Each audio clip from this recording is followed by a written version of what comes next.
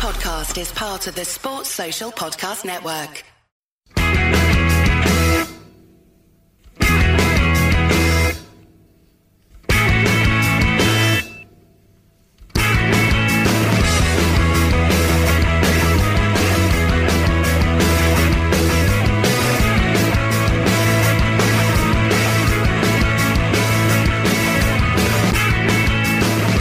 Hello and welcome to the Terrace Podcast. My name is Craig Cairns and I'm joined by Chris Owellamo. How are you doing, Chris? And how did you enjoy covering Scotland over the last week? Yeah, I'm very good, thank you. Yeah, it's been good. I've got to say, I wasn't working for the game last night, so I basically, enjoyed it as like a fan, which was very different. But I've got to say, I think some good performances individually and collectively. I've got to say over the three games. I think that first game against Austria, I think showed good character to come back twice into the match. I guess you got to talk about the Ilsanka challenge on Ryan Christie. I've never seen a more blatant penalty not given, by the way. How's that? There's no grey area there, It's so weird, yeah. Yeah, I think so. There is a lot of positives. There's been goals. John McGinn back, 10 goals. You got to think about it. Under Clark. I think if you look at it, I was very surprised to know that there's only been 4 players score more than 20 goals for Scotland. I think James McFadden scored 15. John McGinn's at 10 already. Yeah, and I think there's only 15 players have scored more than John McGinn now, or something along those lines for the men's team. I don't even think it's as many as that, but it just shows you what a fantastic return from the position that he's playing. Very similar to the position he plays at Villa. He's probably a little bit deeper for Villa, but he scores the goals in. Again, Lyndon Dykes took one right off his toes last night, didn't he? That he's just coming on to it, and that was just going to find one of the bottom corners. But there's a lot of positives. Che Adams coming in, getting his goal. Delighted. I think his performance, you can see that he's just got another little bit of class around him. He's another level up. The little kind of touches, linking up, his movement. He's even opened out, didn't he, a couple of times last night and really kind of got in behind. He probably should have put that one in the bottom corner against Israel. Where he's opened up the goal, he's come in, he's done ever so well. But even there, he showed his quality, didn't he? Because the way he kind of skipped inside, and I know that. You understand? That's what at international level, that's the difference. You understand? We all know the qualities that these players have got, but internationally, for whatever reason, how many times have we said to a player, why is he doing it for his club and not doing it for his country? You understand? So I'm delighted he's opened the goal, because it is the hardest one to get. The longer you go and that kind of thing, the more it kind of becomes a thing. Exactly. But my point is more that it's just the quality he showed to get into that position is kind of something that we don't. He's added something else to our attack, basically. He definitely has, and I've got to say, very impressed with Ryan Fraser. Very impressed with Ryan Fraser over the even different positions. Israel, playing in behind Dykes. I know he's kind of got a free role, but he works both channels ever so well. He's always on the go. He was always gambling in behind. We have quality and depth. I've got to say, I'm sat here disappointed. Okay, we're unbeaten in 3, but we're sitting on 5 points, right, from a possible 9. Now, I think we had chances against Austria that we could have beat them. I know they had chances as well. Against Israel, we were so dominant at a period there that there was that final bit of quality kind of let us down. We've got to learn. And I guess if I tell you now, if the Faroe Islands game came first out of the 3, I think we would have got 7 points out of the 9. That feel-good factor, getting the goals, the confidence would have been there. We would have had that swagger, that strut in our play. And even going behind, we still showed the character. I think probably, if you look at it, I thought against Austria, Kieran Tierney was the best player on the pitch.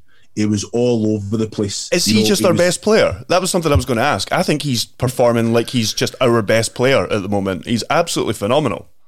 Yeah, I was sat there covering the game for the BBC, and there was a few murmurs saying that he should probably be our captain. He played like a captain, you understand? But Steve Clarke, he's true, Robertson, and I think Robertson's fantastic. You know what you're going to get, but he's not always up there. He does have poor games as well. Kieran Tierney is more of he's never going to be below a 7, maybe never even below an 8. He's Mr. Consistent. He's right on the money. And in that Austria game, he was everywhere on the pitch, and I mean, he was over at the right hand side. He was driving with the ball, driving out of defence and stuff. Yeah, knocking it past a forward and then running beyond them like a winger. Yeah, that's the important thing that you said there, Craig. Because even at the left centre back of a three, he's still getting forward, and you know what? It was something that you could see they definitely worked on. Callum Davidson was in the studio for that first game, and he was saying he was so impressed, even in the short time that Steve Clarke's had, and he was very complimentary towards Clarke and his staff, because when Tierney went forward, whoever it was would just drop in, and it worked so fluently, and I just felt that there's a lot to be excited about. Now we have to pull our finger out in this group, even though we're unbeaten, even though we're sitting on 5 points. We still have to make sure that we have to cause an upset. We have to make sure that we beat Austria. You know, we have to take something off of Denmark. We can't just sit there. And I listened to it last night, you know, the commentary, and they're sitting saying about the Denmark-Austria result, and they were drawn at the time 0-0, and the commentator says, "Oh, you would take a draw here, wouldn't you?" And to be fair, I'm trying to think who it was that was the co-commentator. He says, "No, we want Denmark to win. They've already won the group." And I think that's wrong. I think that's a wrong way to look at it. You know what? Let's go and try and beat Denmark. You know, okay, they're favourites in the group. They're sitting top of the table. You know, they've won every game. They've scored goals. It's one of them. But if we can go and cause an upset, that's what we have to do. We have to have that belief. We have to have that arrogance, the confidence that we can go on and, you know what, make it a regular thing, achieving major tournaments. It's a belief that we all know how good it felt qualifying for European Championships. You know, there's actors coming out, they're showing their reaction when we qualified. It felt great, you know. So let's make it a regular thing, because you know what? No one felt that greater than the players inside that dressing room and the staff. So it can just be infectious, can't it? That can be the motivation, that can be the drive. But there's a lot of positives to take out of it. I think the goal that we conceded in the Israel game, I think David Marshall will be disappointed with it. I think he got a good strong hand on it, and I think he's been excellent. But I think he will look at that himself and think, you know what? I should have got more on the ball there. He had a good strong hand, and it should have been just knocked wide. But there's a lot of positives there, mate. So I'm very happy. I'm very happy with what I've seen. Just 7 points, I would have been a little bit happier, of course. Yeah, I agree that, I mean, Denmark do look like the clear favourites, but at the same time, they're likely not going to win every match between now and the end of the campaign, and we've got just as much a chance of getting a result against them as anybody, I think. So I agree with you. We've got to go into those games with a better mentality. That kind of leads on to one of the things I wanted to ask you about. Steve Clarke's been kind of referencing it a couple of times in his pre and post match interviews, but there was a bit of negativity kicking about after the first 2 matches, because it just seemed like the same familiar story where we haven't won a game, one of our opening 2 matches, one of which we should probably on paper be winning every time we play it, and that kind of thing. But after this Faroes result, all of a sudden we're sitting second in the group and looking in a decent position, unbeaten after the first 3 matches. Do you think do you agree with Clarke that there was too much negativity going into this Faroes match? Yeah, you know, as a manager, he's got to kind of balance it out. Steve Clarke, I feel that, you know what, the performances warranted more than what we got, whereas usually the performances are poor and we get beat, or there's games that we should be winning and we're losing them. So we're unbeaten, we're sitting second in the table, and I think he's just got to he's got to be very careful now, Steve Clarke. You know, I think his man management is excellent. I think the way that he comes across to the media, he's very open, he's very specific. You know, I think everything that he says is he's thought very hard about what way it can go, how it can be taken.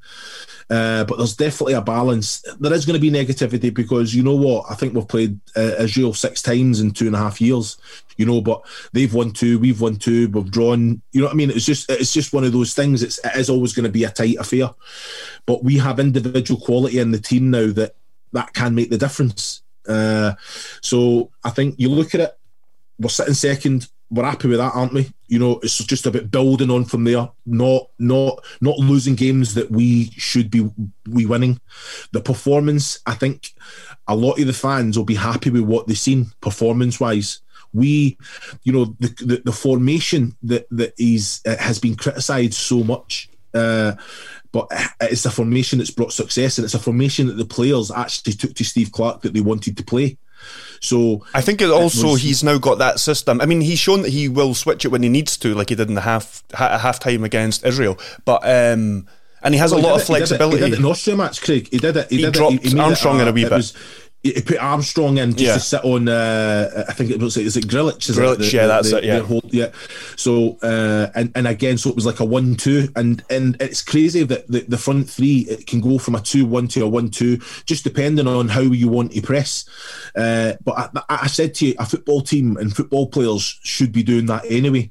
If you're a midfielder, if you know that the ball's there to be won, then you're talking to the people, your attackers, saying, right, okay, we're all going to press together. That's communication. Or you pull someone in and say, look, I don't want you bombing on forward, so you're going to just sit beside me for a little bit. Let's weather this storm. We're under the cosh. We've just scored, so you know what? They're going to have a little bit more now, so let's just be a little bit more defensive. That should happen. The players have that responsibility to do that themselves. They're not robots, whereas a lot of players in modern day football probably are very robotic because they don't want to go against the manager because it's a little bit scared, fearful, whatever it is. Whereas back in the day, the manager puts players out there that's going to judge the game because they're playing in the game and take responsibility. And I just feel that there's Kieran Tierney done that in all the matches. Andy Robertson done that against Israel.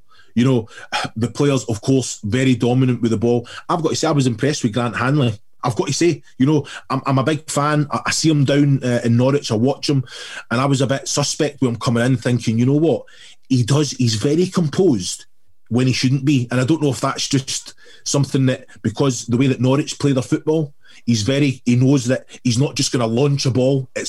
He plays out with quality, even when he's under pressure. Can he play? And I was very impressed. And you know what? I could say it about all. I could go through all. I thought Jack Henry, he's just come into the squad. He was a little bit tentative to do what Kieran Tierney does, because we've got to remember Jack Henry's a fantastic footballer, by the way, a fantastic technical footballer, can bring the exact same as what Kieran Tierney can bring, as in bombing forward with the delivery. Scott McTominay, his balls last night, when he's coming out of defence, he's got the range of passing. There is so much quality there that, like you said, and you're spot on, against the Denmark, if we can shut up shop, try and spoil the way that they play, and then with the individual quality we've got, cause an upset. We've got it. We have that. But like you say, we're sitting in second position now. The games against, like you say, the Faroe Island, Israel, Austria, we have to be winning those games next time round, no matter what it is. So the pressure is on us, but that's what we want. Mm-hmm. We play better under pressure. Where I was going before was, Clarke seems to have devised this system where he can drop players in and out, and he can rotate, and it keeps the overall quality of the squad quite continuous, and there's a lot of flexibility within it. And I think we saw against the Faroes exactly how that formation should work when we're dominating games. I mean, you had, because the passing patterns down the left is something he's clearly worked on since the start with Tierney, whether it's McGregor or whoever, and Robertson, and kind of making triangles up the left. And he's got McTominay, when he plays that position, can kind of step into midfield. And you also saw, like, Tierney was playing like 3 different positions against the Faroes last night. He was 3 assists he got from left centre back, 2 of which came from him playing as if he was the left wing back for a bit. So yeah, I think that is exactly last night. And I know it's the Faroes, but as we get better, and hopefully as we start to dominate games more, then that's exactly how that formation should be working, I think. Like I said, with McTominay stepping in and Tierney overlapping down the left. Yeah, no, you're spot on. I do have to go back again to the quality and depth that we've got. You say about rotation, you say about players coming in, understanding what the formation is. This is what I'm trying to say to you. And I said when I done this interview for Sky, it doesn't matter if it's the World Cup qualifiers or friendlies or whatever's coming next. We have the Euros to look forward to. These players know that they're playing for a place in that squad. They're playing for the starting 11 of that first game. That's what they're playing for now. Ryan Fraser must be buzzing out of his nut because he's done exactly what he knows he needed to do. But it can go very easily wrong with one performance. This is what I'm saying. So this is the best that you're going to see out of the levels of the players, because they know.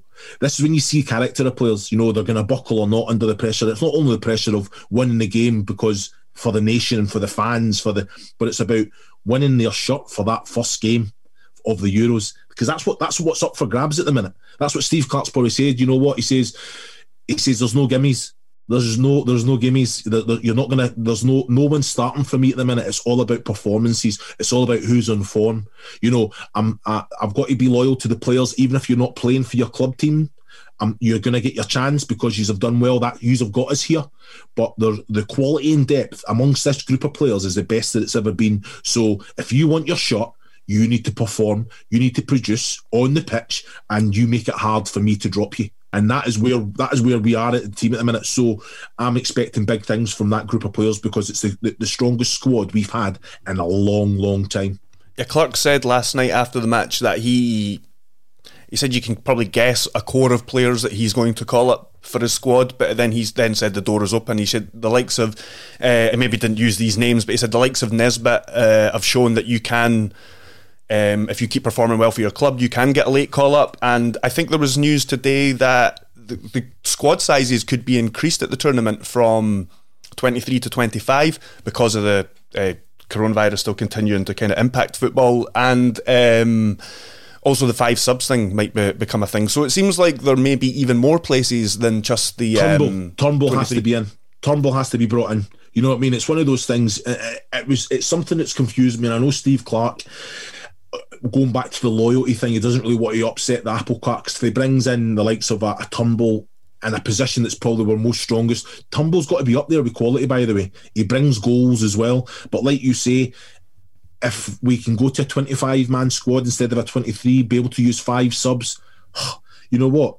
If he does well and there's an injury suspension, you know, I'm expecting us to qualify from the group stages. So it's basically then, you're smiling at me. No, listen, I think we've got a good chance. It's just, I mean, we don't lose many matches. We don't concede a ton of goals. We've got teams that we have decent records against, apart from England. I mean, we've got decent records against the Czech Republic and Croatia. So even though Croatia were in the last World Cup final, I strangely agree with you, because 3 teams can go through, and we've got teams that we're playing teams that we can get results against, I think. So I just feel that I think I'm looking at the next game. So what is it? There's no friendlies. I think they're talking about trying to arrange a couple of warm-up matches now. I don't know if they're just going to be warm-up matches behind closed doors or whatever. I mean, I know there'll be limited fans, if any, but I think there was mention of them arranging a couple of warm-up games ahead of it. I would be very surprised if Turnbull's not brought in then. You know, and there's a couple of other names there as well. But you know what? I just feel that I'm excited about, you know, like that game last night. I sat down and actually enjoyed the game. Usually when I'm working and you're doing your bit, you're sitting thinking, come on. Like, I felt sick against Austria, and then we get then John McGinn gets the second goal. Like, I felt sick working. I'm working for TalkSport against Israel, but the second half we were excellent. We get the goal early doors, and I'm sitting thinking, bloody hell, we're going to go on and win this. It just never came. That cutting edge just never came. We had chances, big chances as well, by the way. Is it a worry that we're maybe not starting games that well, and these had to make decisions within matches to kind of get us playing better? Well, you're not going to have it all your own way, but I think that's something you've already touched on, and the fluidity of the little changes, you know, like when Armstrong just sits on the back of their number 10, who was getting a lot of the ball, and basically that got us into the match. We started that game very slowly, you know, and then all of a sudden when that change came, we were on top. I don't want to talk about the penalty decision because they were 1-0 up at the time, and they probably had a goal disallowed for a push. Yeah, the keeper the ref had a poor match. Yeah. That was a very soft one. I still think Stephen Thompson, I think we were kind of saying, I said, you know what, Kearney's done well. He's felt hands on his back and he's exaggerated a little bit. But you know what, you've seen them given and seen them not given. So I just think there's a lot to be excited about. I don't know, you'll probably have more of a gauge of what the fans are thinking, you know, because I know that you do your research and your prep and all that, so you'll know exactly what fans will be thinking about it. But I think everyone was pleased that Che Adams. I'm seeing the reaction that he scored, and what I've got is that they're saying, yeah, well done, different class, so I think they see the quality that he's bringing as well. I think it's a bit of a cliche, but if you are perceived, if some fans, you don't have some fans on board, especially if you're a striker, and you score goals, you shut them up. You get them on board. That's the way to do it, isn't it? Score goals and get them on side. Well, that's it. That's all you can do. You're going to get judged on goals. As a striker, you got to just put the ball in the back of the net. So he's done exactly that. But you know what? Off the back of good performances as well. And it was something that he even last night, he was looking for Lyndon Dykes. Lyndon Dykes was looking for him. There wasn't any of that shit. We're in competition for the same place here. They were genuinely working for each other, linking up well with each other. So you know what? I just think that we have an option. We have an outlet. We can play with two up top.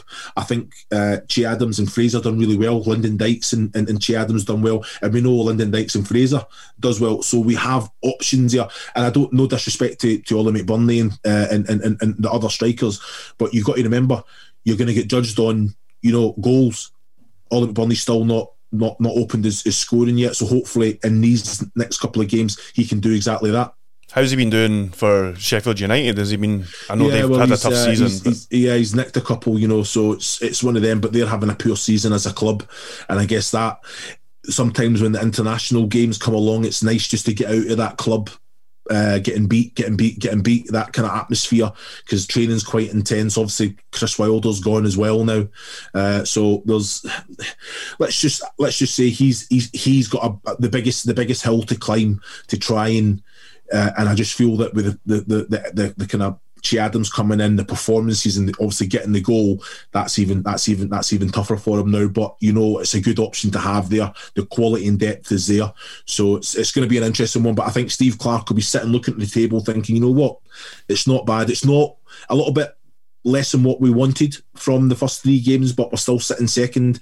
Austria got absolutely battered from Denmark, so if we can go and beat them, then you know what, and it just gets us into the playoffs. Remember, second place is just a playoff place. It's only one for automatic. So can we go up and put pressure on Denmark? We have to beat them. We have to beat them twice, by the way. So it's going to be some exciting games coming. Yeah, I think I think you're right. I think if every team replicates what they've done already, then we finish second and win a playoff. And I think we would probably take that. I mean, we would like to, and we're aiming to win the group, but definitely we would take the playoff.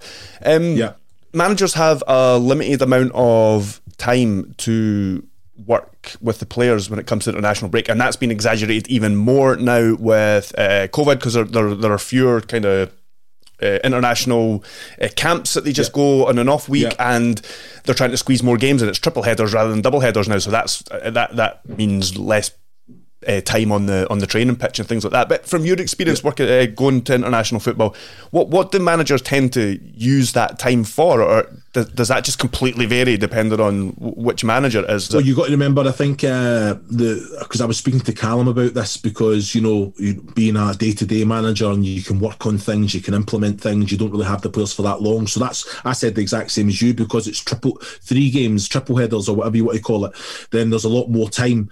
Now, you can see that we know what our formation is. I think there's a good understanding amongst the group. I think that the training sessions will be high intensity. You're looking probably 40-45 minutes of real hard graft, just to make sure, get a sweat. You will work through certain things on shape, so you can have a real high intensity, low intensity day the next day. But depending when the games come along, a lot of it will be discussed over theory, in front of a screen. Certain things, if you're looking at past games, past movements, individual things, you can look at it as a team. If you're looking at it as a defensive unit, midfield unit, like you say, if it's the likes of Kieran Tierney and Robertson linking up down the left-hand side, someone has to then take responsibility and just fill in, not like half and half, not go in as a left centre-back, but just in that a little bit deeper. They can't go and bomb and try and obviously give support unless it's real good possession, because you've seen that the likes of John McGinn, Scott McTominay, Callum McGregor, when we were in real good possession, that they were then going presenting themselves and getting the ball off like a Tierney or a Robertson. But I just feel that you have to have a balance. The players still have to be worked very hard, get the sweat on, as you say, but again, there is a lot of information they have to take in. It makes it easier when they're all clued up on what the formation is. You know, if you were changing formation all the time, if it was going for a 4, a 5, a 3, whatever it may be, I just feel that the formation is very sound at the minute, and like you say, there's little tweaks to it. If it's going to be a 1-2, so you've got 2 up top, or a 2-1, they both have a kind of similar role. I just think, and then obviously the likes of Ryan Fraser, more so Ryan Christie as well, they have a kind of free role. I thought Ryan Christie done very well at right wing back when he came on. Scott and Stephen O'Donnell went back to right centre back. You understand? I thought Stephen O'Donnell at right centre-back looked comfortable, looked very, very strong. So again, it's having players that can play a number of positions, and it goes on what you said, that rotation. You know, if there's injuries, if there's suspensions, you know that someone else can come in, they know the role, they know the responsibilities of that position. And I just feel that Steve Clarke at the minute will be sitting with his staff and thinking, we've got good options here. We've got very good options. But the downside of that is results. If you have a bad result, then there's no excuse. So, and that's the pressure that he's under now. That's the pressure that this group of players is under, that they cannot take their foot off the pedal. We should be sitting on rightfully probably 7 points, and we should be disappointed that we're not. We're sitting second in the table. So again, we have to build from that. We have to play Denmark twice, remember. So that's still to happen. So we have to cause some upsets.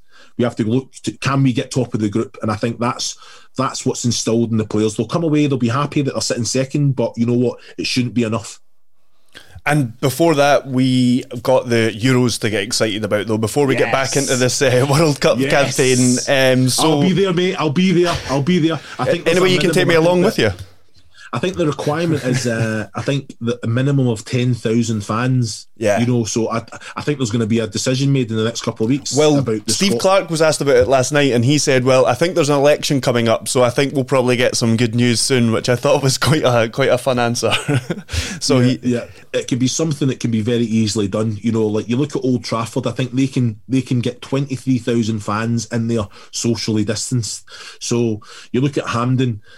It just has a lot of organisation. People come, they have time slots to get to the stadium, and they stagger them in, and you can get 15,000 in there. So let's hope that that'll be the case, and there's fans there, because even in the Israel game, they had 5,000 fans in, and you know what? It made a difference. What a difference! I know. It was mad. It was unbelievable. Yeah, it was crazy how much. Just like it was only 5,000, but it was just from listening to all these sterile matches for months. It was amazing how much of a difference it made. But yeah, I echo that. Let's hope that we're all back in stadiums in time for the Euros and for the games at Hampden. But we've reached time now, and I think it's just time for us to say bye and get out of here. Top man, pleasure as always, Craig. You have a good day, mate. You too. Cheers.